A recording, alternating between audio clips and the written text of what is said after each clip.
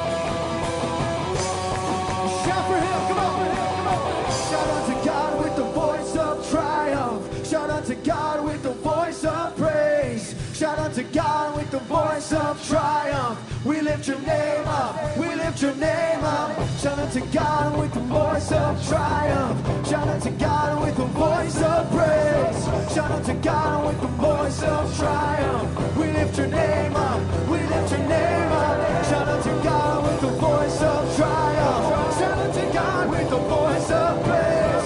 Shout out to God with the voice of triumph. We lift your name up.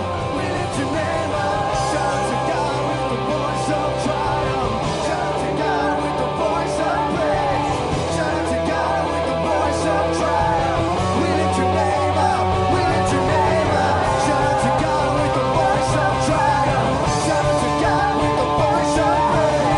Shout out to God with the voice of triumph. We lift your name up.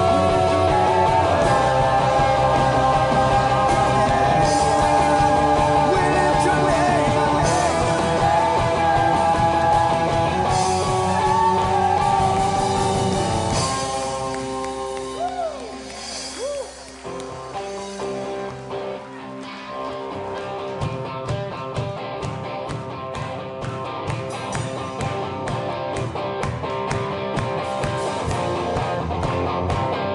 This is for glory. Shout it. This is for glory.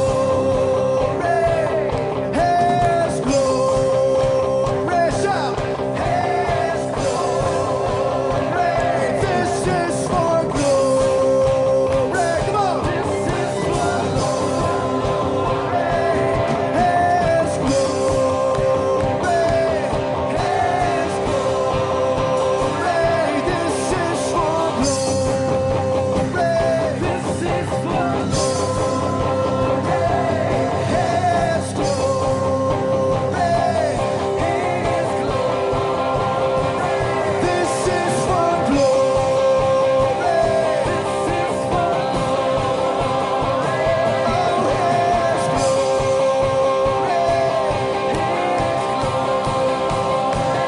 This is for glory. His glory. This is for glory. His glory. This is for glory. His glory. This is for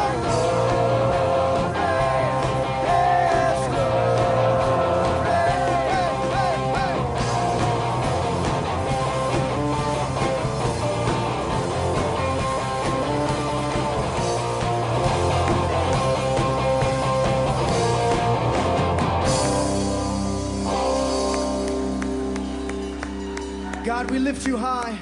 We lift you high today. God, we can't help say anything but yes, you win. Hallelujah. Thank you, Lord. You are our advocate. No matter what happens, God, we can always look and see you standing there next to the Father. Lord, because you took our place on the cross. Before the throne of God above, I have a strong and perfect plea, a great high priest whose name is love, whoever lives and pleads for me. My name is graven on his hands, my name is written on his heart. I know that while in heaven he stands, no tongue can bid me thence depart. No tongue can bid me thence depart. When Satan tempts me to despair and tells me of the guilt within, upward I look and see him there, who made an end of all my sin. Because a sinless Savior died, my sinful soul is counted free. For God the judge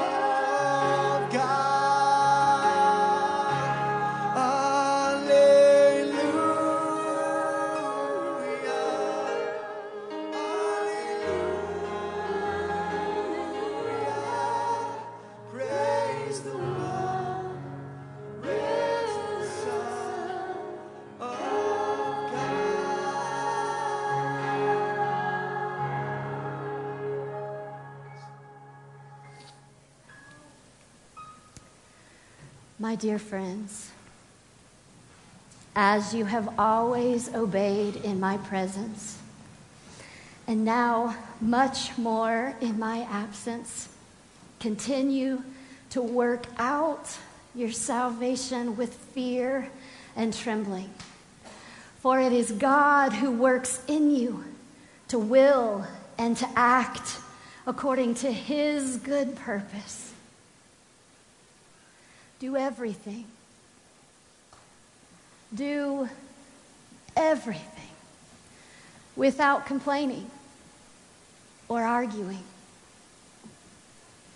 that you may be blameless and pure, children of God without fault, in a crooked and depraved generation in which you shine like stars as you hold out the word of life, in order that I may boast on the day of Christ that I did not run or labor for nothing.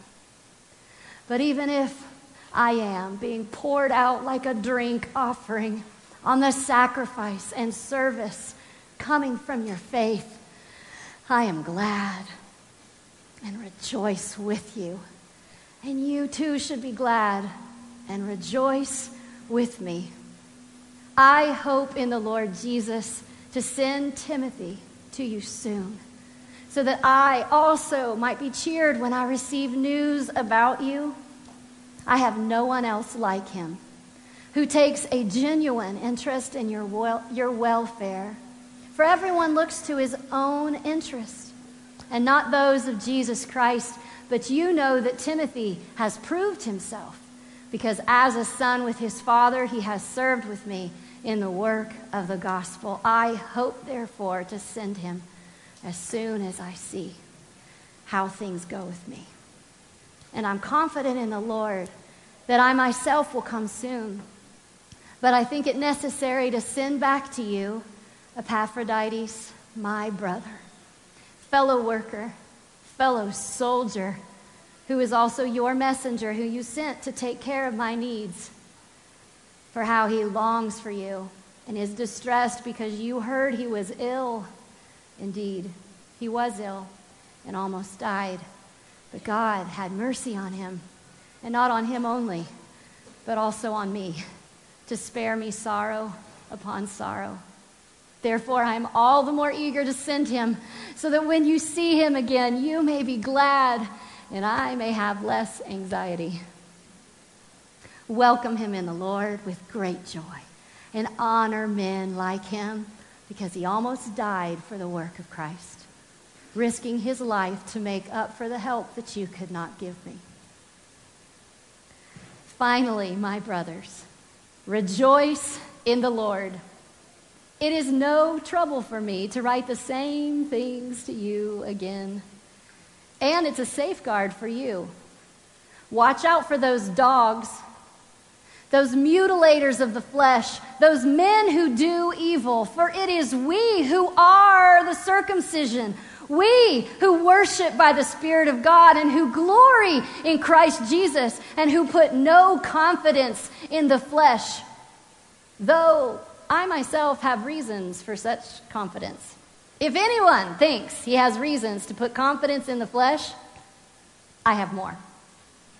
Circumcised on the 8th day, of the people of Israel, of the tribe of Benjamin, a Hebrew of Hebrews, in regards to the law, a Pharisee. As for zeal, persecuting the church. As for legalistic righteousness, faultless. But whatever was to my profit, I now consider loss for the sake of Christ. What is more, I consider all things a loss compared to the surpassing greatness of knowing Christ Jesus my Lord, for whose sake I have lost all things. I consider them rubbish that I may gain Christ, and being found in him, not having a righteousness of my own that comes through the law, but that which is through faith in Christ, the righteousness that comes from God and is by faith. I want to know Christ and the power of his resurrection and the fellowship of sharing with him in his sufferings, becoming like him in his death, and so somehow to attain the resurrection from the dead. Not that I have already obtained all this or have already been made perfect, but I press on to take hold of that for which Christ Jesus took hold of me. Brothers, I do not consider myself yet to have taken hold of it, but one thing I do, forgetting what is behind and straining toward what is ahead, I press on toward the goal to win the prize for which God has called me heavenward in Christ Jesus. All of us who are mature should take such a view of things.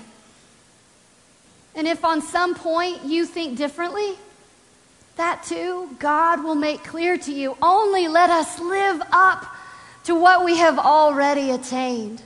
Join with others in following my example, brothers, and take note of those who live according to the pattern we gave you. For as I have often told you, and now say again with tears, many live as enemies of the cross of Christ. Their destiny is destruction. Their God is their stomach. Their glory is in their shame, and their mind is on earthly things. But our citizenship is in heaven, and we eagerly await a Savior from there, the Lord Jesus Christ, who by the power that enables him to bring all things under his control will transform our lowly bodies to be like his glorious body. My dear friends, you whom I love and long for, my joy and my crown, that is how you stand firm in the Lord. I plead with Euodia and I plead with Syntyche, agree with each other in the Lord. And I ask you, loyal yoke fellow, to help these women who have contended at my side in the cause of the gospel, along with Clement and the rest of the fellow workers whose names are written in the book of life. Rejoice in the Lord. I will say it again. Rejoice. Let your gentleness be evident to all. The Lord is near. Do not be anxious about anything. Anything, but in everything, by prayer and petition, with thanksgiving, present your requests to God, and the peace of God, which transcends all understanding, will guard your hearts and your minds in Christ Jesus. Finally, brothers, whatever is true, whatever is right, whatever is noble, whatever is pure, whatever is lovely, whatever is admirable, if anything is excellent or praiseworthy, think about such things. Whatever you have learned or received from me or seen in me, put it into practice, and the God of peace will be with you. I rejoice greatly in the Lord that you have at last renewed your concern for me. Indeed, you were concerned, but had no opportunity to show it. And I'm not saying this because I am in need, because I have learned to be content, whatever the circumstances. Oh, I know what it is to be in need. And I know what it is to have plenty. I have learned the secret of being content in any and every situation, whether well-fed or hungry, whether living in plenty or living in want. I can do everything through him who gives me strength. Yet it was good of you to share in my troubles. Moreover, as you Philippians know, in the early days of your acquaintance with the gospel, when I set out from Macedonia, not one church shared with me in the matter of giving and receiving, except you only. Even when I was in Thessalonica, you sent me aid again and again when I was in need. Not that I am looking for a gift, but I am looking for what may be credited to your account. For I have received full payment and even more now that I have received from Epaphroditus the gifts that you sent. I am amply supplied. That your gifts are a fragrant offering, an acceptable sacrifice, pleasing to God, and my God will meet all of your needs according to his glorious riches in Christ Jesus. To our God and Father be glory forever and ever. Amen. Greet all the saints in Christ Jesus. The brothers who are with me send their greetings. All the saints send their greetings, especially those who belong to Caesar's household. May the grace of the Lord Jesus Christ be with your spirit. Amen.